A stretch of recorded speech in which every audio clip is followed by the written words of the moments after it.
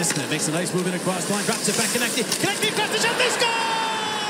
Oscar Lindblom buries it, and the power play goal ties this game at 2. This is episode 67 of the Liberty Yell. Danny Deemer back with Chris Stumpo. As always, what's up, buddy?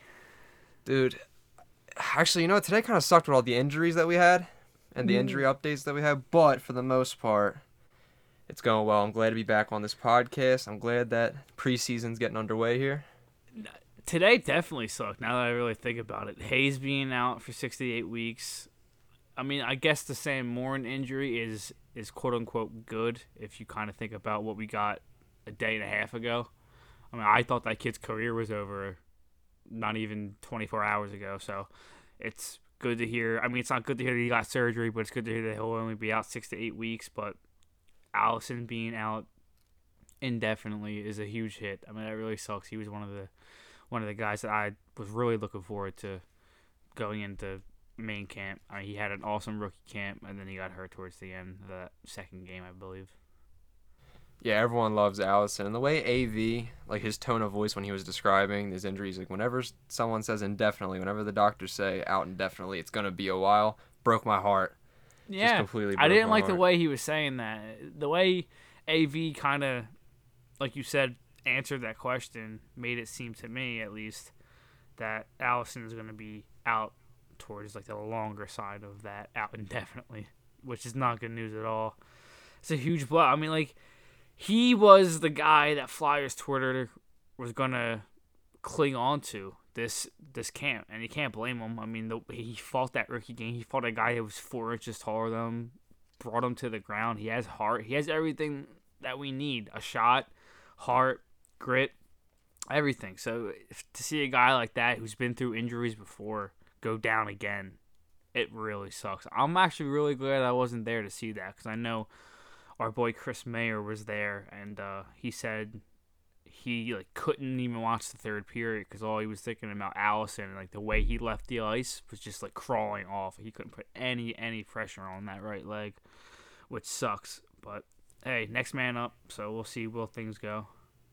Dude, the way the injury happened, like, it's such a freak injury, the way he just, like, rolled over, kind of. Yeah. Twisted up like a pretzel. Those are the most disgusting ones. Just being physical, going hard into the corners, just playing his game, too. It sucks that he goes down like that. It really does. Like you said, battled injuries in the past. Same with Sam Morin. Like, it's just heartbreaking all around. And Hayes, I mean, you got to feel for that guy, dude. That guy's been through so much already. And now this. My first thought, honestly, was, like my heart ached for Hayes because I knew that he was going to use this season, and especially this training camp, like this action of hockey upcoming, to really get his mind off things. You know what I mean? And now that's just kind of stripped away from him. So like when he texted AV and said, "I still want to be around the team," I feel like to me that's just him saying, like, I still want to try to get my mind off things and just focus on hockey even though I can't play. And that absolutely honestly got me emotional. It's a huge loss on and off the ice, and the fact, like you just said, that he texted AV and he still wants to be a part of the team is huge. And I don't think it's huge not only for the Flyers and having a guy like Kevin Hayes still in the locker room and still in meetings and still being there for the young guys, especially a guy like Morgan Frost is going to be thrown into a pretty big role here after missing a year. But not only is it good for the Flyers to still have a guy like Kevin Hayes in the building, but like you said, it's good for Kevin Hayes to still keep busy. I mean, we all know this was a terrible, terrible summer for Kevin, and our prayers are still with him and his family. But like you said, just having something to kind of just get him through what he's been going through. I mean, he loves hockey. He loves being around it. So the fact that he was still so eager to be willing to be around the guys and show these young guys how to mesh with these new players. I mean, he knows Cam Atkinson, he knows Keith Yandel, so like, he was a huge component for me, at least going into this camp. Like, okay, Kevin Hayes is gonna be kind of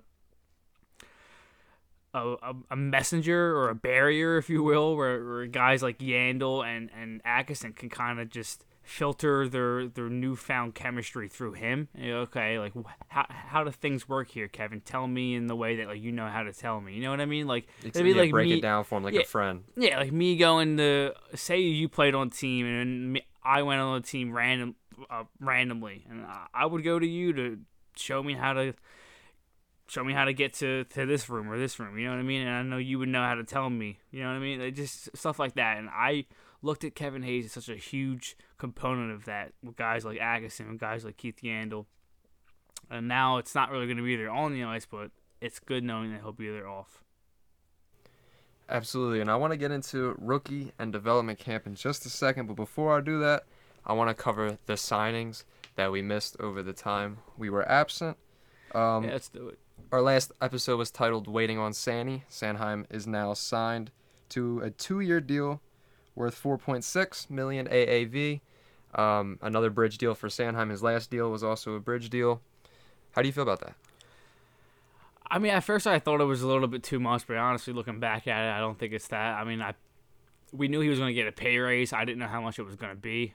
4.6 obviously isn't breaking the bank, but it's another bridge deal for him. It's another go out there, prove it. I mean, he's been playing top 4 minutes for the last 2 years, so you knew he was going to get something, but he also knew he didn't play well enough to earn anything more than 5. I mean, I'm sorry, not 5. Anything more than 4. Anything more than what he got. Anything more than what he got, he probably wouldn't have deserved. So, like you said, another bridge deal, another opportunity for Sanheim to go out there and prove that he's worth more than what he's currently making. We all see the talent that he displays sometimes. The way he can jump up into the play, his skating ability is just, you don't see it a lot in defensemen, especially for how big he is. He's still only 25 years old, so there's room for him to grow. I like it. Hopefully we'll see him paired with either Aristo or Ellis to start training camp. We'll see. What about you? Initially I thought it was a little high as well, but after, the way the defensive market played out and seeing what guys got on like 7-8 year deals, it's no surprise that as someone who's subtracting all those years, only taking 2 years, is going to get a little pay bump like that. I'm not too mad about it now. Derek Brassard, depth forward signing, center and wing flexible. He was veteran minimum, $825,000 annually. I like this one as well. Familiar with AV as well, so just another guy who is just familiar with the kind of coaching style that AV wants. He knows what AV expects, especially going into camp, and he's another solid depth signing. Like you said, we didn't spend too much for him, and he's still a good player. So I think he's going to be a fine bottom 6 addition for us. I mean, we're already kind of needing him now. So with Hayes out, Allison out for a while, he's definitely going to be in the lineup. Thompson's definitely going to be inside the lineup. Frost, well, we'll get to it later, but we're already depending on these signings. So I like it. I like Brassard. I think he had a good season with Arizona. Arizona as a team just isn't really good. So not the best season in the world, but he's at the tail end of his career. He only signed for a vet minimum, but I like what he brings off the ice. I like the fact that him and AV know each other. He knows AV's style, and he's not a new player coming into camp. He's not going into Thursday not expecting what to happen. You know what I mean? He knows exactly what to expect. He already been through a ton of AV camps. He's not a guy who would be a veteran, but has never played for AV before coming into camp, wouldn't really know what to expect, but Brassard does, and I think that really does matter. So we're going to need him. He's probably going to be playing somewhere in that bottom 6, whether it's the center position or the wing, but we're going to need him. So a solid signing for AV, but he's going to get a lot of bang for his buck if he's playing a lot of games this year. Off the bat, in his press conference, he made mention of how when the Islanders acquired Pajot, he was able to go to the wing with ease, and he's flexible. He just likes to know where he's at, but he can play either or, and that's really, really good to know, especially in a case like now where Frost is going to come in and get a big center role off the start probably, and when a guy like Hayes comes back, being able to slot Brassard on the wing, I think is genius by Chuck. A couple re-signings that I'm not sure that we talked about, Farabee and Couturier. Yeah, I don't think we talked about either one of those. No. Joel Farabee gets re-upped for 6 additional years at $5 million. You gotta love that, baby. Come on. Dude, that one's perfect. And I remember saying to you, I forget who, I think it was Tolvanen signed for Nashville, and me and you were like, wow, I wonder what Farabee's going to get if this guy got that with only 40 NHL games played. I think he had think he was like 0.5 a game, right? Didn't he have like 20 points in 40 games and he got like close to $5 million? 22 points it's something. But the amount of years that Tolvanen got does not match up to what Joel got. What Joel got? 5, you said? 6. 6 at $5 million a year, and Tolvanen, I think he got a 2-year deal versus for 5. I think I believe, but yeah, I mean, if you look at it in terms of how many points Joel's put up over him, I mean, he was leading our team in goals last year.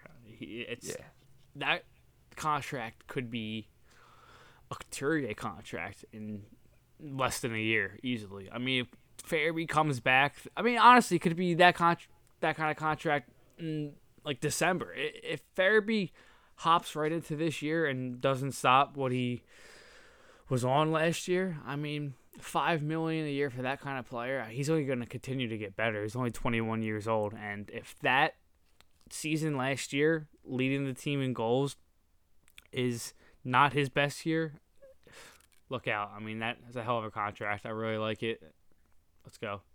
Seeing the way RFAs have been breaking the bank ever since Mitch Marner held out, yeah, it's kind of scary whenever you get a guy who pops off on his ELC because they get paid now. And it never used to be like that. They never used to get big paydays like they do now. And to see a guy like Farabee locked up for that long for $5 million, when I know it's a flat cap, but with the ESPN deal going up, I mean, he already still has one more ELC year, so it's like 7 years left on his deal. By the end of that, the cap's going to be in a point where $5 million is nothing for a player like Farabee, in my opinion. And Sean Couturier, this is a work of art. Like, I wanted to cry when this got announced.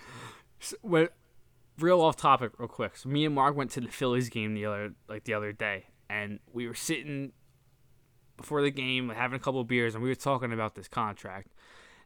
Not Farabee. Sean Couturier took less money. He said it in his press conference after he signed the contract. I didn't want to break the bank because I want this team to build around me. Like, what a selfless player, man. Like, I feel like people aren't talking about that enough. Like, what a guy. You know what I mean? Like, I feel like you don't see professional athletes. You see more hockey players do it a lot more than any other sport, but you don't see it much. You really don't. And for a guy to come out and say that, like, I took less money for my team to be better, is what he said. And future captain, seriously, if when Giroux retires and Sean Couturier is still on this team, he's my captain, man. What a fucking player. What a guy, honestly. He also mentioned Chuck's moves and how Chuck had like a really win now bias this offseason. He could really see it. Like, he's really excited about the moves he made, and everyone said that. Like, it's so nice to know that guys want to be here. They want to play here. Yeah. And I feel like something like that, a selfless act like that from a top guy. I mean, Couturier wears the A. He doesn't have the C, obviously, but when you see a player of Sean Couturier's caliber do something like that and then come out into the public and then say it. It's one thing to see a player take that contract and then not come out and be like, yeah, I took that contract because I want the team to build around me because I want to be better. But I feel like a snowball effect happens after you see that. Like, when Claude Giroux turns around next offseason, he signs here. What kind of pay cut is he going to have? Is he going to take? Because he's not worth more than Sean Couturier is worth at this point in his career. So, like you said, it's going to set the tone for when he signs his contract. And then Morgan Frost is going to be due next year. I'm not going to say he's going to be knocking on the door banging for the amount of money that Couturier or Giroux would be. But I'm just saying it sets the tone, like you said, for the entire organization. Seeing guys of Couturier and hopefully Giroux stature take pay cuts and be like, hey, I want to win. Let's take less money. Let's build this team and let's go. It's how you win. You win off ELCs. Me and you talk about it all the time. You can win off really good value off ELC contracts. This situation, Couturier re-signing, it is scary similar, and I've talked about it before, to the Boston Bruins and Patrice Bergeron. How he took a pay cut. I believe he makes like $6 million. That entire team. Me and you went through that team one time. I think we were together when we did it. The amount of money that those players make is insane. Patrice Bergeron makes 6.8. Pastrnak makes 6.6. Marchand makes 6.1, and Taylor Hall makes 6. like that's an absolute joke, but that's the way to win in the That's NHL. the way to win, and we talked about it before. Boston is a market where players will come and take less money just to play in Boston. And I feel like that's what, like, when people say that players don't want to play in Philadelphia, I can see if that's what they mean. Like, I can see their point on that way, because I do think Philadelphia kind of lost that kind of mojo. Like, we lost the player wanting to come here, take less money just to be here kind of thing. You know what I mean? That's what we lost, for sure. Did the players want to stop playing in Philadelphia completely? No, that's just a bullshit thing people say. But did the prospect of people coming here, taking, like, good players coming here to take less money just to be in Philadelphia and play hockey here, did that stop? Yeah, that definitely stopped. So need to get back to that. Need to start setting a brand, like I'm sure Chuck Fletcher has reiterated throughout the entire organization. And I think that's what we're going to see next year, man. I'm hyped. I'm ready to go.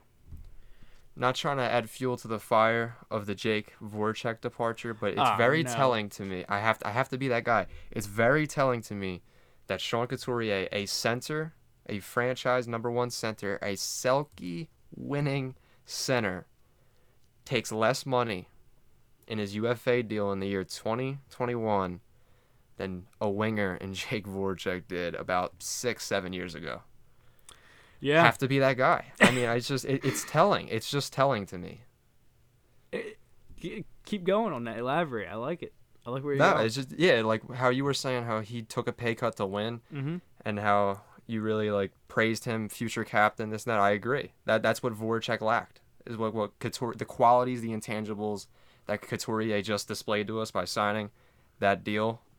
That's everything Voracek lacked. It is incredibly fascinating to think about the fact that Sean Couturier, in going into his unrestricted free agent year in the year 2022, that it was going to be, took less money than Voracek did all those years ago. That's absolutely insane to think about.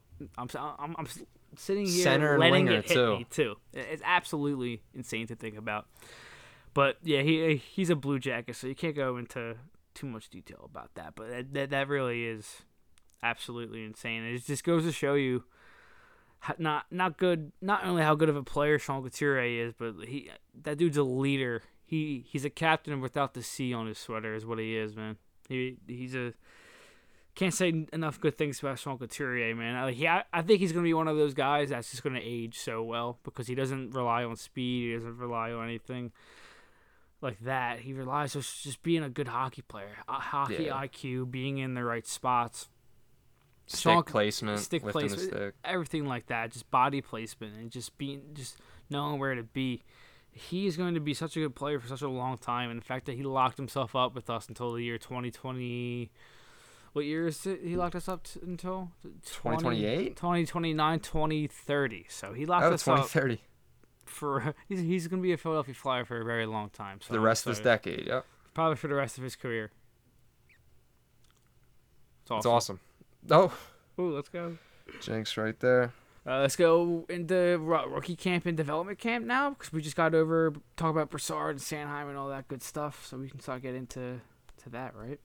Yeah, I guess we'll kick it off with development camp because that's in the rearview mirror at this point. Yeah, sure. But that was very exciting. Our boy Chris Mayer was able to hook us up with some footage of the games, so we were able to see the inside details of what happened, kind of, in a way. And that was awesome. I was really appreciative of that. Yeah, that was awesome. Shout out Chris for doing that. Now that I'm kind of thinking back and it's all kind of coming back to me, Team Orange won that 3-on-3 tournament, right? Forrester's squad, I believe. Yeah. And they were going up against Frost's squad, and Frost had a couple of really nice plays in that tournament. We're going to get into him very, very soon. But standouts in that development camp for me were obviously Frost, Forrester. Forrester could not miss. Nah. We'll get into him too. But his shot, talked about on the timeline a little bit with, I think it was Clarkey. But his shot is something that can just make up for maybe what he's lacking in physicality or skating. If he continues to just score the way he's scoring, like, it doesn't really matter how how choppy of a skater you are. Like, if you can get to the spot and put the puck in the back end of the net, you're going to be on the team quicker than you can believe. If he keeps just scoring, and he's doing it at every level that he's at. I mean, he did it in the OHL. We saw him do it as a teenager in the AHL with grown men. I know he was playing against rookies, but I mean, he is a rookie himself. He's a kid himself. It's not a Morgan Frost situation where he's a 22-year-old grown man, but Forster, the 19-year-old kid, not missing, like you said. His shot is absolutely electric. I don't see him going back to the OHL this year, so we'll see what things go when we get into him a little bit later. But like you said, he did not miss the entire camp. Now, I'm not saying make the team out of camp, but do you see a scenario with the length of these injuries that we have? Do you see, like, suppose it's 5 weeks into the season and he's just been electric for all 5 for the Phantoms. Do you see him getting that call up? Like I just said, if he keeps doing what he's doing and he's scoring goals and we need goal scoring, like if we're struggling with Allison being out and Hayes being out and he's down in the AHL and he's scoring goals, yeah, I mean, that's exactly what we need. Scoring goals gets you to the NHL. I mean, I think if he has a strong NHL camp, I'm not saying he's going to make the team. I mean, I think he would have to blow the doors absolutely down to make this team out of camp. But I really do think he can make us sit here and be like, okay, is he about to knock the door down? And then we'll see if he does. But I really do think that Tyson Forster could make us sit here and really think about him potentially making the team. I really do. I really could see that, but I really could see him just going back to the AHL and then just being the guy there, which I think he should happen. Yeah, which I would enjoy to see that, because I do think it would be best for him to start down there as well. Do you see a scenario with the Morin injury? Do you see any kind of opening now, any kind of ease into a lineup spot for Cam York? Does it get any easier? No, I mean, I don't. The seventh defensive spot has nothing to do with Cam York, in my opinion. I don't know if you have a different opinion. No, yeah. He would not be in the 7th. If he's not going to make a lineup spot, he will be in the AHL. Absolutely, they want him playing games. Yeah, but, that's Adam. But what if spot, Braun and Yandel just aren't cutting it? You know what I mean? Like, do you see a scenario where they put York in a spot where he slots in for a game, and then they put Yandel in for a game, York in for a game, and then run it by committee? I don't think Yandel's going to be the guy that's going to be getting switched out like that. I think if it's anybody on that bottom pairing, that if they both look shaky, like if Yandel and Braun halfway through this camp, we're looking at each other like, okay, they're not having the best camps for guys that should be having good camps because they're veterans. And then York's having a good camp because there's a big possibility that York does have a good camp. He's a good player. He's coming into this camp very, very confident. So I think it would be Braun coming out instead of Yandel. And yet, to answer your question in short term, I do think that if they both struggle and York looks good, that he could definitely win a spot out of camp for sure. I think the whole point of signing Yandel was to kind of give York a harder path to get there, but not an impossible path, because if York plays well enough to the point where they have to play him opening night, then Braun just slots out, and then he'll just play with Yandel, you know what I mean? So I like the signing with Yandel because it doesn't completely block him out, but it blocks him out enough to the point where he has to prove himself to be on the team. You know what I mean? Yeah, I agree, because I remember you saying before, you think of Morin as the Saturday night against the Islanders, 7 p.m. guy slots in when you need that physical body. Yeah. I wonder with him out of the lineup now, like I said, with those guys, one of those two not cutting it, if they would consider putting York in. And my fear is that they wouldn't put York and Yandel together just because of some stipulation of they're both the same, archetype of player. You know what I mean? Yeah, I could see that, but not having Morin in for the Saturday night big guy kind of thing, it kind of helps having Ristolainen already in the lineup when it comes to having a big dude who can play against those kind of guys. So having Morin in the lineup when he's healthy, you have two of those guys who can play. So, I mean, that just makes it better. But having Risto there does make it a little bit better. And I could see them being a little bit wary about putting Yandle and York, but it's only a third pairing kind of role, and I do think Yandle and York could hold their own together back there. Fine. I mean, Yandle's not the best defensively. He does have his hiccups, and obviously York is more of a... I mean, he's a two-way defenseman, but his defensive side isn't his best at this point of his career. But I think they would definitely hold their own, but I think you're going to see Yandle Barona start. Unless they both look terrible. And then we get to see Chuck Fletcher's first-round picks at the Phantoms. The AHL pass definitely getting picked up to watch that. Seimu Teamala? Yeah, so he could either play in the AHL this year or he could play in the OHL because apparently he's exempt to one of the rules because of where he was drafted because he's from Finland, I think. So he could either go to the OHL and play with the Sudbury Wolves, or he could be the AHL. Personally, watching the rookie camp, watching the games, I do think OHL will probably best suit him. I don't think he's physically ready to play in the AHL. I still think that he needs to physically mature, be a little bit better on the puck, but the skill is undoubtedly there. The hands, the IQ, the vision, it's all there. The shot, I mean, the wrist shot is... right underneath Tyson's for being one of the best in the prospect system. Seriously. Allison, Tyson Forster, and now Tuamala have some of the most wicked shots I've seen. I love the Flyers are kind of stacking up on these kind of guys, but personally, I would love to go see him play in the OHL this year and get some time with the Sudbury Wolves. I don't think the AHL is the place for him, at least not this year. Maybe next year. If he goes to the OHL, gets a little bit bigger, he matures a little bit, has a good year there. Then we could talk about the AHL, but as far as this year, I think OHL is his route.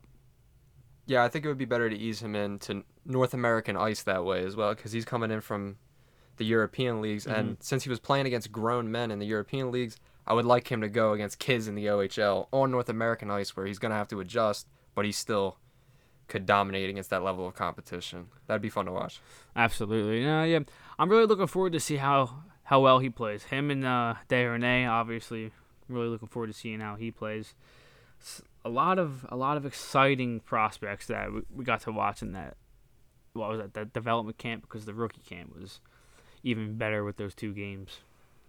Yeah, the development camp, like we said, Forster couldn't miss.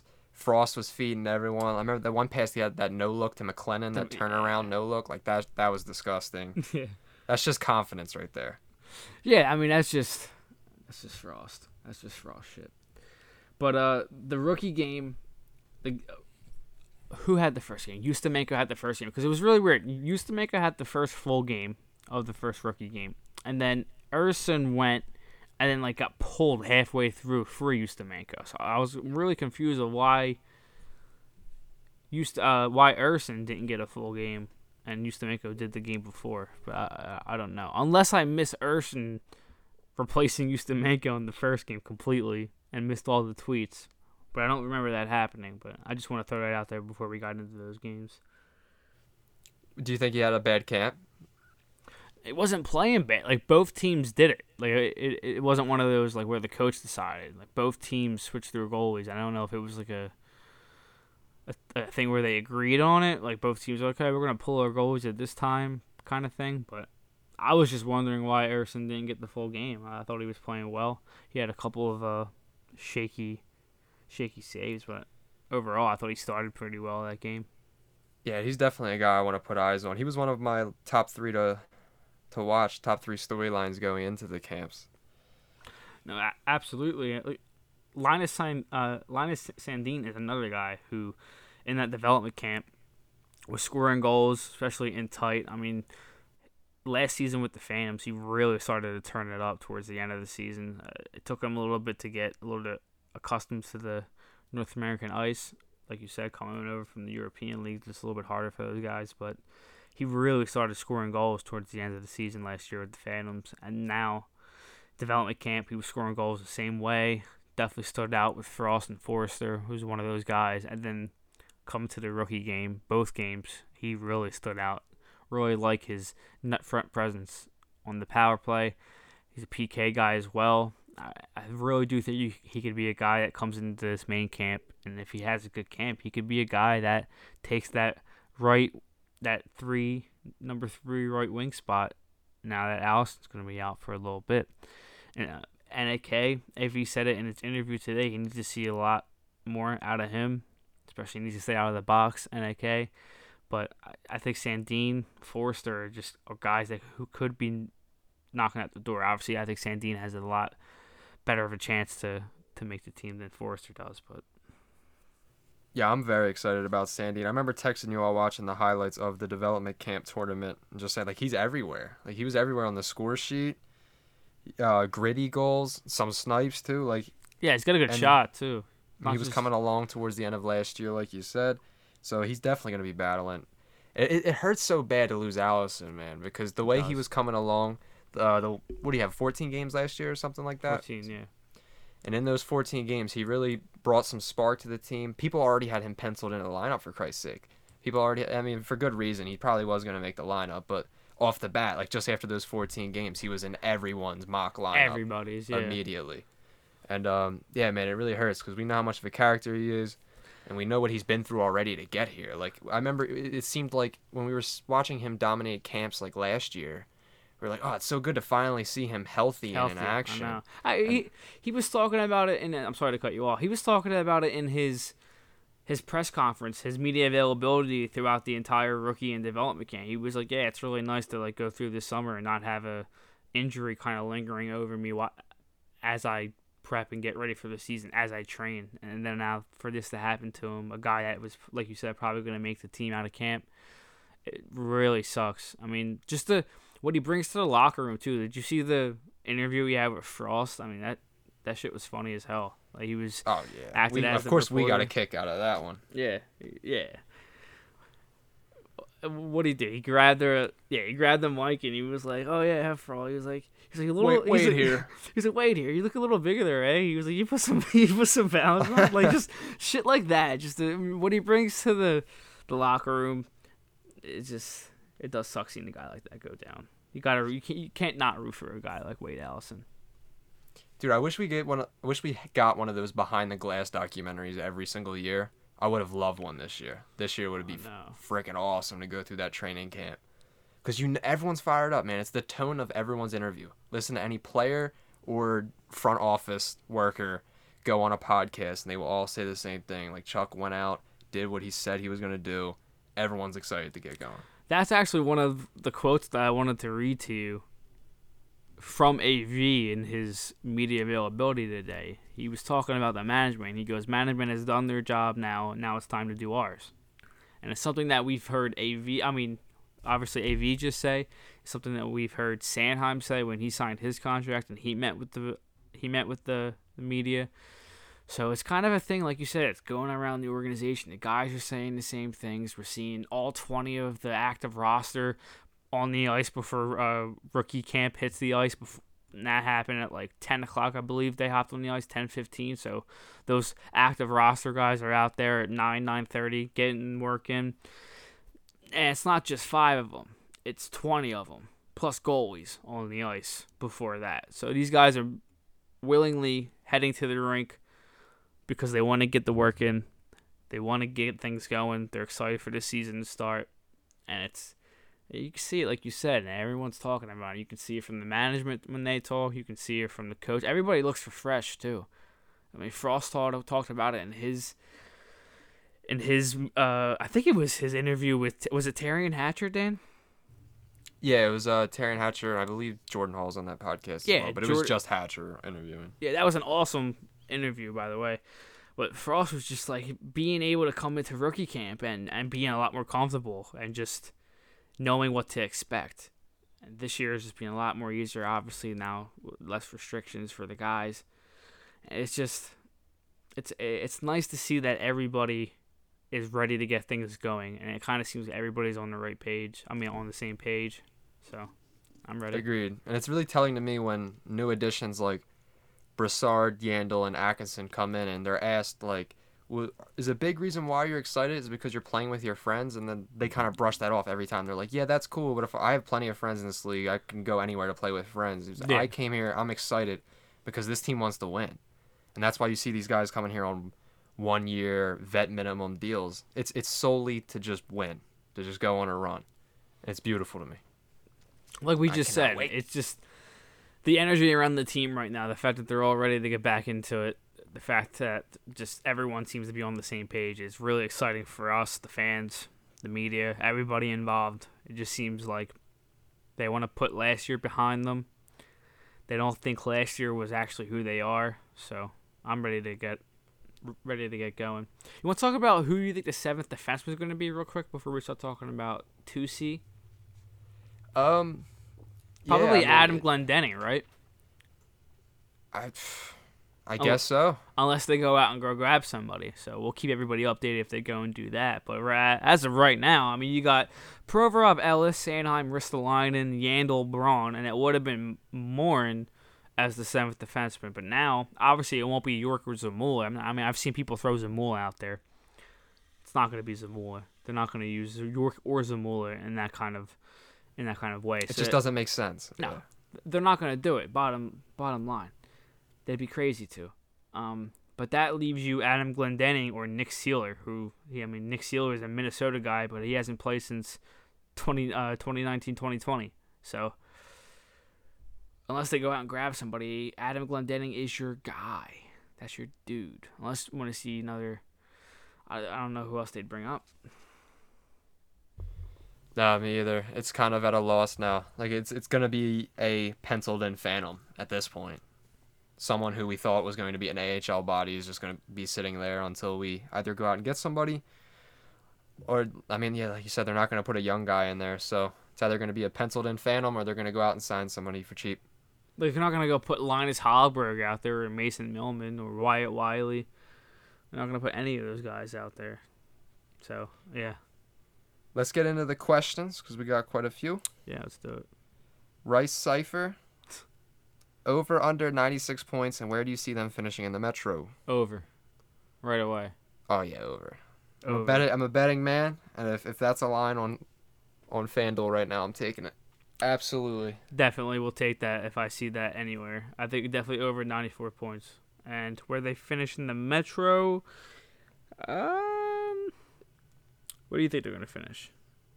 I think this one gave me some pause. I think they're going to be a competitive team this year. Better than last year, obviously. I mean, you can't really go anywhere but up from last year. I mean, those were fucking brutal. Mm-hmm. But maybe 3rd or 4th. I got 3rd. Yeah. Yeah. Squeaking into a comfortable 3rd, though. Like, there's some separation. We know that we're going to be playing 2 going in the playoffs. That's my prediction. And we're going to be gearing up for that team. It's probably going to be like the fucking Islanders or some shit. And we'll know. Hey, I hope I'm completely wrong and we're a really, really, really good team right off the bat and we're number 1. But absolutely, just with the injuries and stuff. Like, yeah. And I know when Hayes comes back, it's going to take him a little bit of time to get back in a full swing. And just, I don't know, the way that it's all kind of unfolding with the injuries to start, I could just tell that it might be a little bit of a feeling out process to start the year. So that's what I'm just kind of accounting for with 3rd in the Metro. I do think they'll get hot late, like they always do. Honestly, you know how we've always started out really slow? I think that's going to go away. I think it's not even a new regime, really. It's just the new energy. This coaching staff getting the guys that they wanted. AV was right next to Chuck Fletcher this offseason, helping him out, telling him, because I mean they met with each other. We heard AV said it. They met with each other weeks after the season ended to take the emotion out of it. AV said, and they talked about what they needed this season, and this is what AV wanted. So it's up to him now for his coaching staff to go out there and get those guys to play they want them to play and get them going. I do think the slow starts aren't going to be as annoying this year. If that's a hot take, then that's one of my hot takes. I don't think the Flyers will be a lot better with their slow starts this year than previous years. Hey, I mean they do start off the year with a 4-game homestand. And being able to think about it, the last time we were able to sell out and pack the Wells Fargo Center in full was March 2020, and we remember how the team was playing at that. Do you remember Carter Hart's number? That's interesting. I want to get Carter Hart's numbers from the last time we were able to sell out the Wells Fargo Center because they were. Remember his home and road splits? Oh my gosh, yeah. He was almost unbeatable at home when there were fans there, dude. It's gonna make a world of difference. This city, dude. That team seemed like it was like 15 years ago when I think about it. Why does it seem like that? Because ever since March 2020, we've just been a time vortex. Have been, dude. Next question, Ryan Conway. What kind of beer should I bring to the TLY tailgate at the home opener? All the beer, and I mean that, Ryan. Yeah. Not just beer. Do not keep it at just beer, Ryan. You know what I want you to bring, man. I have no idea what that means, but all the beer and all the alcohol, Ryan. Chris Mayer, where do you see Tuamala starting? Oh, we kind of already answered this. AHL or OHL? Giroux to center. Who's the 7th D now? I mean, we kind of hit all these. All right, how about you hit the Tuamala one because you didn't answer that, and then we'll go into the Giroux at center debate because I have an opinion about that. Yeah, well, I agree with you. Samu should start in the OHL. Mm-hmm. I don't think this is like a Forrester Wisdom situation where those guys were already comfortable. Like, those guys had already had stints in the OHL and were comfortable on the North American ice and then translated it to the AHL. I want to see him get his first stint of that action and dominate the OHL, like you said. Forrester and Wisdom also didn't have that. Didn't have to get used to North American ice because they've been playing on it. Like they weren't in Europe or anything like that. So yeah, obviously. Giroux at center. So do you have an opinion on that before I get into? I could easily see it happening given the Hayes injury, but the way AV talked about giving Frost a bigger role, like that to me, that just screams he's going to play center. Not even that. When AV was asked about it in this press conference, he was like, "Well, I have guys like Scotty Lotz who's flexible. I have guys like Brassard who's flexible." He goes, "I got Frosty who's flexible." He goes, "I got guys like Lazinski who's very flexible there." So he's like, "So I got a lot of guys." And when I see him throw out those options instead of just being like, "Yeah, we're gonna move Giroux over maybe or possibly," like he's completely avoiding it. I think there's a reason why Giroux has been moved over to the wing in this point of his career. I think he's best suited there. I think he's best comfortable there. So why move him over when we have guys who can play center? Like, let's try Frost out at 2C. Let's try Lazinski out at 3C. I mean, if worst comes to worst, let's try Lawton out at 3C. We have Nate Thompson. We just signed Brassard who can play both center and wing. Well, why are we going to move Giroux back to center when we know for a fact there's a reason why he's over there in wing? Because he's not a center anymore. He's not a 2C anymore. So I'm not moving him back to 2C. I mean, that's just my opinion.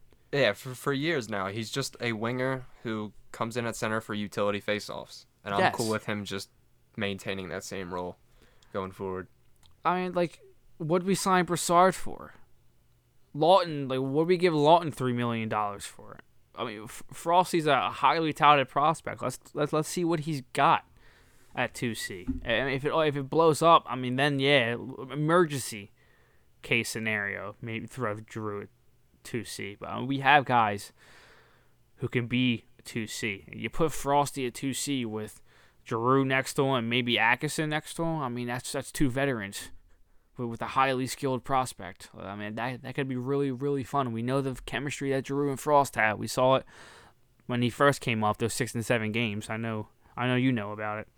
Dude, that line has speed, finishing ability, playmaking. Then it's got tenacity too. Defensive savvy, and penalty killing. Like Giroux and Atkinson don't fuck around. So it's got forechecking, it's got tenacity, it's got all that shit. Giroux's one of the biggest shit talkers in the league, baby. He's so low key with it too. Like you wouldn't know it on the surface. It's when a guy like I specifically remember Tavares, John Tavares, when he was with the Islanders in an interview. Yeah, was he saying said like it, Giroux's right? a little rat. Like he just doesn't shut up, doesn't stop talking. He's not the only NHL players that said that. Like he was like Giroux's dirty. Like Giroux's like a Bobby Clark. Like you don't really see it because he looks like this nice guy, but on the ice, he's a dirty like. Yeah, we see it. Like I see him throw slashes all the time. Oh my, yeah, I see it all the time. But he's like a shit talker. But you gotta love G, baby. Tim Younghands. Tim. What will the centers look like if Frost doesn't make the roster? Follow up. Any dark horses for a center spot now? Another one.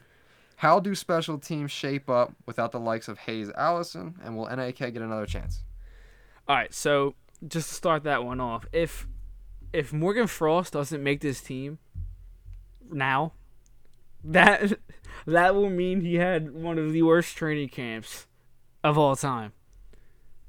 That's all I'll say. Like, that's all I have to say about that. At this point, Tim, I don't know if Tim asked this question before the Hayes news, which he absolutely might have.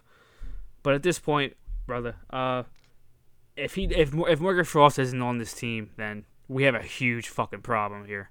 Huge problem. He's my 2 or 3C at this point, man. I'm not just.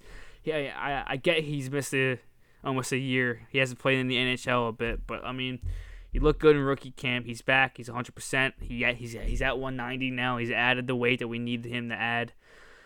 He's 22 years old. I think he's got the skill to kind of make up for the fact that he hasn't played in over a year and a half. And I think that if they put him with 2 guys, especially with guys like Giroux and Atkinson, I think he'll be absolutely fine. So if he's not on this team, like I'm just saying, it's a huge problem. Yeah, have to be an absolute dumpster fire of a training camp. Bad. And as far as dark horses go, to add to your point where AV listed off those guys who are flexible, I really don't think there is any dark horses for the center spot. Forster. He's a center. I don't think he's going to take NHL center minutes. Oh, no, I don't either, but he's technically a dark horse, if that's the question that he's asking. Dark horse for center would be definitely Tyson Forrester. Would be, well, dude, I'd cry, honestly. A long shot would be Lazinski. A dark horse would be Forrester, I feel like, right? Am I thinking of the word dark horse in like the wrong term? Isn't that like an absolute like bottom of the barrel sleeper pick to do something?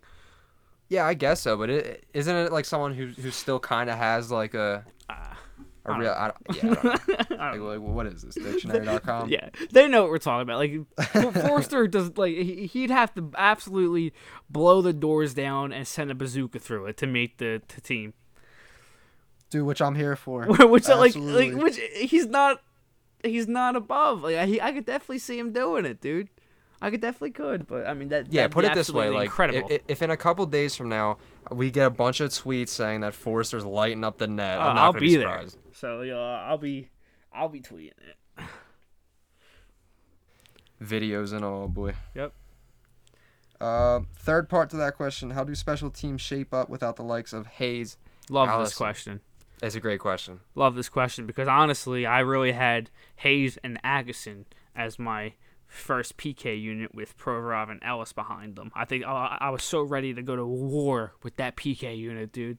Ready to run through walls with that PK unit. But now that Hayes is out, I think obviously I'd put Couturier there. I mean, I didn't have Couturier as my first PK unit, not because like obviously he's one of the best PK players in the league, but I just think the Hayes Atkinson connection was too nice to pass up. But now it probably would be Couturier and Atkinson with Provorov and Ellis, and then Giroux, and I think I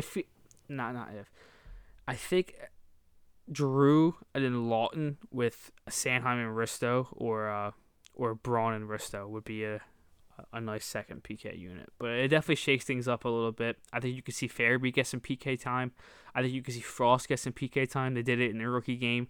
LaPerriere talked about it. He was like, if I see Frost, I don't want to see him because I want him to make the NHL. But if I see him, he's going to be killing penalties because I think his skill set really, really works well with that. And I would love to see Morgan Frost kill penalties because he could be like that scoring threat on the PK if he touches that puck. Like if that deflection happens and like you can go the other way and he's got a puck on his stick with room with one guy in front of him, then that's dangerous for opposing defenses. Even with the injuries, I do expect both special teams units to be better. I expect the power play to have better finishing ability. It's going to be a more fun power play to watch. I feel like you're going to see better shot selection, essentially, is what I'm saying. And penalty kill, it's going to suck to miss Hayes, but I do think having a guy, like bringing in a guy like Ellis and guys like Atkinson and so on is kind of going to wash that out and still make it a good unit. Let's get into power play real quick because I don't think we've talked about it on the pod yet. I mean, I've talked about it off camera a ton with a ton of people. How do you see the first two units playing out? Like, what's your first unit? Obviously, you got Giroux on his wall. You got Yandel at the point? Yeah, Yandel's going to start the year on the first power play unit. JVR net front. I honestly think the real interesting part comes with the right wall. That's where that's where it gets fun, right? That's where the question mark comes in. Insanely fun, Danny. Because who's it gonna be? I mean, it really could be anyone who comes in training camp and takes it, in my opinion. Yeah. It could be a number of guys. Personally, I would put Akis in there to start. I think that would be. I think you're gonna see that. Yeah. Yeah, I think it would be an insanely good first power play unit with Couturier in the middle as the bumper. But that being said, now that Morgan Frost is ultimately a lock to make the team, unless, God forbid, knock on wood, he gets hurt, or he has just an absolutely terrible training camp, I think he could definitely be a guy that you see on that wall, because we saw it last year when he did make the team in one of those Buffalo games. I remember when the power play happened, he went to his spot on the right wall, and then they cleared the puck, and we never saw it again because they never got a power play, and then he got hurt. So we've seen him in that spot. Saw him in the rookie camp. Danny, I don't know if you watched those games when he was on the power play. I mean, that first power play, this was obviously before Hayes got injured, but me watching, kept saying to myself, I want Morgan Frost to make the team. I think he can make the team. But if he doesn't, this could be the Phantom's #1 power play unit, because it was Frost, it was Forster on Giroux's wall, then it was York on the point with Sandin in the bumper, and then Ratcliffe net front. And I was like, this could easily be the Phantom's #1 power play unit. And this is one of the most disgusting power play units I've ever seen. Like, the way they were moving the puck, and they were not playing together for a very long time, but the way that Frost can distribute from that side is something that I think the Flyers haven't seen in a really long time. I know Voracek was such a good playmaker, but it's a different kind of distributing that Frost has. It's effortless, and I really do think he could be a serious option there, because not only does he have that ability to distribute the puck the way he can, but his shot would be really, really, really fun to watch there with a guy like Giroux who can set him up. Like you said on text today before the pod, the way they can probably load each other up would be so fun to watch.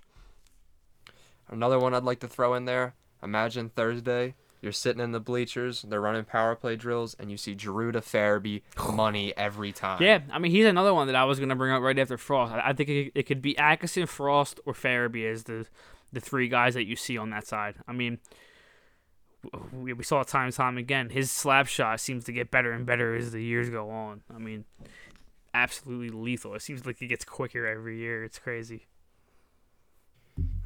One of Frost, Farabee, or Atkinson. Dude, imagine if you thought you were saying that like 6 months ago. 4 months ago. You're like, yeah, I don't know. Maybe first power play unit right wall could be Farabee, Frost, or Atkinson. I'd be like, wait, hold on. Who's the last guy? Who's the last guy, bro? Jason? Where's Ward? I feel like Jason. Jason Aggs is back on the fucking team. Yeah. I'm like, what the fuck are we doing? I'd be like, damn, they were right.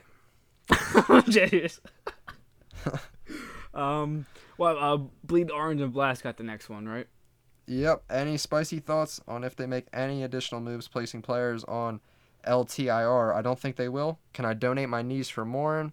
Best supporting player to put with Frost, G, or someone else. Ready to make the drinks flow with you guys. Let's go. TLY all day, baby. Love you, Bleed Orange and Black. Love you, bros. Can't wait to see you, bro. Yeah, no, that tailgate's going to be very, very fun. We'll get into that as we're wrapping the show up. But any spicy thoughts on if they can make additional right now? No. I really don't. Honestly, Danny, I'm not going to lie to you. When I was working when the whole Hayes thing happened, when I first heard the quote about like how Hayes wanted to be around the guys still, when I first read that, I was like, is he out all year? Like, is this him basically saying like, okay, I'm not going to be around because I'm going to be out all year, but I still want to be around the guys? But then I realized that was just him saying I want to be around the training camp and stuff. But no, I don't see them doing anything with LTIR. Do you? Nah, I expect it to just be see what we got now. Yeah. I think like you just said earlier, the theme has been Chuck did his part. Now it's time for the guys to do their part and roll the dice and see how it lands. Yeah, absolutely. That's exactly how this training camp's going to go. Best supporting player to put with Frost or G. I mean, I was talking to you about this earlier. I Go will ahead. die thinking it's Farabee. I think it's Farabee. You put Giroux with Frost and Farabee. As Giroux declines, Frost and Farabee get better, and we'll be able to break even on Giroux's decline, if you will. And it's going to be the first time Giroux can play with people who have the playmaking ability that he has, yet can also finish his passes at a very elite rate, honestly. The way Farabee was burying them last year, and the way we know Frost release is quick. I mean, anyone who watched Frost highlights, you know his release is quick. Jim Jackson says it every time he tosses the puck. Every time he shoots the puck, Jim Jackson's like, "Oh, the quick release from Morgan Frost. He's got those quick hands." Every time. Jim Jackson loves calling. He loves Morgan Frost. Jim Jackson's a very big Frost fan, dude. Personally, I mean, I love that line. Danny makes a great case for why he thinks Giroux, Frost, Farabee should be a line, and I'm not arguing against it whatsoever. If that's the line they want to play Vancouver with, then I'm completely okay with it. But personally, I think I would go Giroux, Frost, Atkinson, because number one, I've always wanted Giroux to be with that sniper that he's been missing. So wherever Giroux goes, I'm kind of in my lineups, I'm kind of making Atkinson follow Giroux. And now that I've kind of landed around Morgan Frost, and I think it would be a very, very dirty line, because not only is Giroux one of the best playmaking forwards on the team and in the league, but Morgan Frost, that's one of his best traits, is his playmaking ability, his hands, his IQ. I mean, he's been compared to mini Claude Giroux, not by us, but by a lot of people on Twitter. And I mean, I'm not saying that he's that, but Giroux and Frost's playmaking ability, their elite playmaking ability together with a sniper, I think could be one of the best lines in the NHL, honestly. I think that could be an absolutely insane line, and I think if it went well together, we could see them never move from each other, seriously. But I would love to see it be tried out at least. Oh, it definitely will. You're probably going to see them together whenever they put any kind of line combination to start training camp off. Dank Seltzer says Tyson Forster, third right wing, maybe. We kind of already dove into Tyson Forster. Third right wing? I mean, dark horse for sure. Like I said, he'd have to blow the doors down and then send the bazooka through it for him to make the team. But then, like I said before, and like we both said, I could see it. I don't think he's incapable of it. I really don't. I'm not putting anything behind AHL that season kid. under his belt too. Looked good in the AHL. No, he didn't just look good in the AHL. There were at times he wasn't this burner who was like Matthew Barzal going through the neutral zone. He wasn't that. So if that's what people are getting off this, then no. But I mean, he is really good at protecting the puck down low, and insanely good. I don't know if you watched the mic'd up that the Flyers released, but he was like, "I'm insane at protecting the puck." Like, he was talking to his teammates. He was like, "I'm freaking sick at protecting the puck," and like he was joking, but it was right after a puck protecting drill, and he is really good at it. And not only what he did well at development camp, all year in the AHL, especially down low against grown men too, as an 18-year-old kid. So, I mean, he would have to just go crazy, but I mean, crazier things have happened, huh?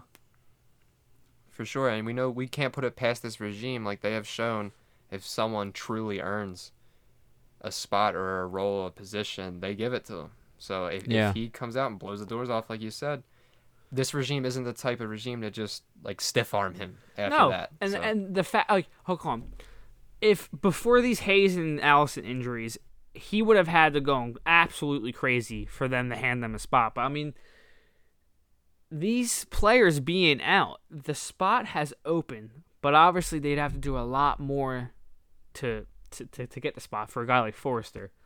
But it's definitely there now, a lot more than it was before. You know what I mean? Like, the percentage has gone up a little bit more for Tyson Forrester than it was before.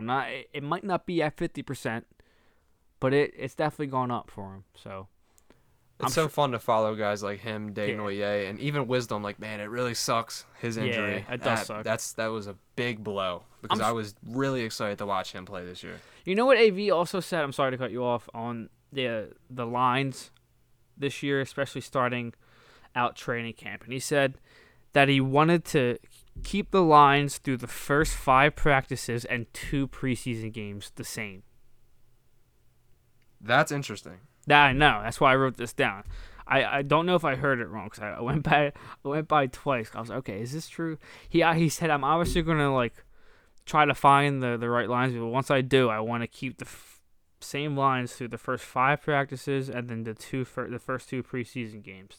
I guess he wants to find that chemistry and then build it.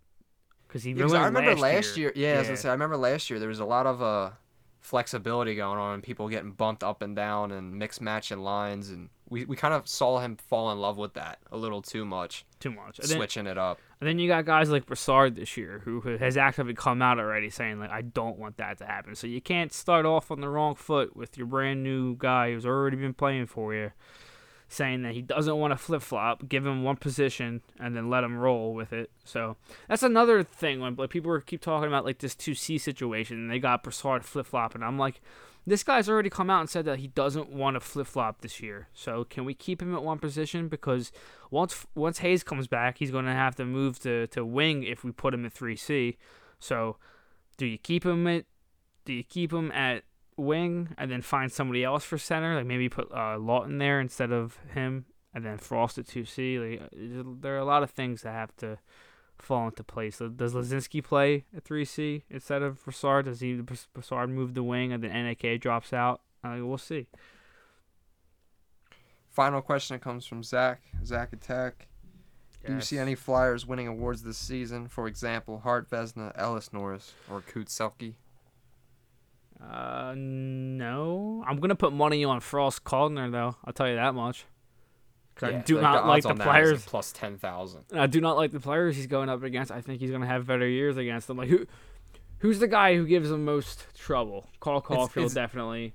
Trevor Zegras, definitely. But, I mean, like, Lucas Raymond, Alex Newhook. I'm cool. Nick Robertson. Like, I think Frost is going to have a good season, especially now that he's going to be on the team for at least the first 2 weeks of the season. And if he plays anywhere to where I think, and me and you know Morgan Frost can play because we know the type of player that he is, he's not going to, they're not going to take it away from him after 2 weeks if he plays the way we know he can. So shit's got to get mixed up after that happens. I mean, that's just my opinion. Like, if the season starts off and it's October 15th and Morgan Frost is playing, I don't think he's ever going to stop playing unless he, God forbid, gets injured again, knock on wood. But I just think it's time for him. 22 years old. He's added the weight that we needed him to add. He's ready to fucking go, bro. Like, he would have had the full year last year. That's what pisses me off about everything. Like, we would have seen what we had in him last year to be a lot more confident and being able to throw him in 2C. Not saying that I'm not confident, but there are a lot of people out there that are like, oh, I don't even... Like, even now, that knowing that Hayes and Allison are gone, there's still people saying, oh, if he makes the team. If Morgan Frost doesn't make this fucking team right now, with these guys injured, then there's a huge problem. A huge problem. Because we're not fucking calling Connor Bonneman up. Like, we're going to have to hope Tanner Lazinski's hip is okay. Because they've been pacing him. They didn't even let him play in both the rookie games this past weekend. So how are we going to expect him to play 3C or make the team? So we'll see. There are a lot of like Jackson Cates at 3C. That's not going to that's a 2C. No. The thing that hurts the most about Frost missing that year for me is we've seen, and it's honestly with all sports, like after a player gets their first full real year under their belt, they come back the next year just different. I mean, we saw it with Farabee. Yeah. You see it in all sports. Like a rookie gets comfortable, or like they go through the waters, they hit a rookie wall, and then they come back their sophomore year. They know more, they're more adapted, and they just break out. It's always good. I mean, it's not good, obviously, but it's kind of nice knowing that he is still very, very young. Like, Wade Allison is going to be 24 very soon. Frost is still only 22 years old. So the fact that it sucks that he missed a year, but he still got such a, like, Frost can be, like, there are some players out there that are 24, 25 years old that like people don't know what they are yet. I mean, we got like Wade Allison is a huge question mark, and he will be 24 very soon. So he still got a lot of time. Frost is still young. it's time. He's gonna have a roster spot now. He's healthy. He's added the weight, like I said. It's time, bro. Hopefully the New Jersey number, like we were talking about. I need him out of 48. I need him out of it for multiple different reasons. Just my opinion, but. Oh yeah, that should be coming. That tweet. Am I wrong? What? Like, do you also need him out of that, or is that just because Briere is my favorite player? Growing up. Yeah, I would like him out of 48. There's something about a camp number that I just like. Even though Gostisbehere, like, he kept his camp number 53, there was something about that where I was just like, why, bro? Like, who else kept their camp number, dude? I don't think a lot of players have. Yeah, no, that's what I'm saying. Like, it's one of those things where it's you kind of want to wash it off you. You know what I mean? New play, like Farabee came back with 86 on, and now everyone just looks at him different. Yeah. Where do you think he goes with? Let's just do that real quick. Because I mean, he's gonna. Like we said, make the team unless crazy. You asking what happens. number? Yeah. I'm gonna say 10, just because, like you said, he said it in interviews before, 10 or 26, and I also really want him to take 10 because I think it would be fitting that he is a crucial part of that Braden Shen trade, and I would love it if he just came in and wore 10 and was a force in 10. In 10, throwing lobs to Farabee would be the funniest thing in the world. I mean, but then when you get hit with Braden Shen's got a cup, as if he won by himself. Yeah, let's. Let me finish that question. Let me finish that question real quick. So the only award I realistically seeing someone winning, like, if I had to, like, put my life on it, is Couturier being in the Selke nominees. Oh, absolutely. I don't know if he's gonna win it, but that's the most realistic one. What about Norris? I don't think that would be. If he does that, if he pops out of Norris in his first year here, locked up till like 2028 too. That would be crazy. If he did that, knowing that he'd be locked up in that kind of contract for the next like 6 years. 4 years. Wow, I can't believe someone's 2022. It's kind of crazy. But like Ellis, Atkinson, all these guys that we got have worn like A's in the past and have been big leaders in their group. I'm very excited about that, dude, because we saw last year they relied too much on young talent. They relied on Nolan Patrick coming in and being a contributor. It's different this year. I feel like we washed our hands clean of what we needed to wash clean. And this training camp on Thursday, it's going to be telling, dude. I can't wait to see. It's going to be intense. I can feel it through their interviews. Oh, my gosh. It's going to be an intense camp. Has to be, bro. The entire organization understands that last year was just unacceptable. I mean, like, they all seem like they're on the same page with that. So it's going to be a very, very exciting training camp. I'm going to be there. Danny's going to try to be there. If anybody listening is going to be there, just hit our Twitter up. We'll definitely want to meet everyone who wants to hang out and watch some Flyers. So it's going to be a fun experience. Finally allowed back in the Voorhees skate zone. Masks up, but it should be fun. Absolutely. And you want to add any additional details of home opener stuff, anything like that? Yeah, so obviously once we get closer to the home opener, details are gonna more details will emerge. But I'm definitely gonna be down there in the Wells Fargo parking lot early in the morning to set things up. Look for the TLY flag that's gonna be flying. Everybody's welcome. There's gonna be food, drinks, music. I mean, everything. It's gonna be fun. Yeah. We'll map it out. Like, we'll tweet out. Yeah, I mean, official obviously details. Might even get a graphic for it. I'm going to be there like crazy early. The game doesn't start until 7, so I'm probably going to be there around like 10:30, 11 to set everything up because I am renting like a RV kind of thing, so got to get that set up. Chris is going to help. Shout out Chris. So it should be fun. Just like you said, follow us on Twitter. I'm sure if you're still listening by now, you definitely do follow us on Twitter and probably keep up. So if you're making the drive down, which I know a couple people are, let us know. I mean, I'm going to be there all day, so you're always welcomed. All right, this was a good episode. Hopefully, we're back quicker next time. I mean, yeah, now everything's started up, bro. We might be back Thursday when I get home, or when we get home. Oh, yeah. If nothing else, definitely an episode to conclude the weekend and the end of the camp 70 minutes? That's a good one. I'll take it. For sure. Follow us on Twitter, Instagram, Facebook, at The Liberdio. I am at TLY Danny, at Chris Stumpo. Or at Chris Stumps, I'm sorry. Leave us a good rating on iTunes. And Go Floor.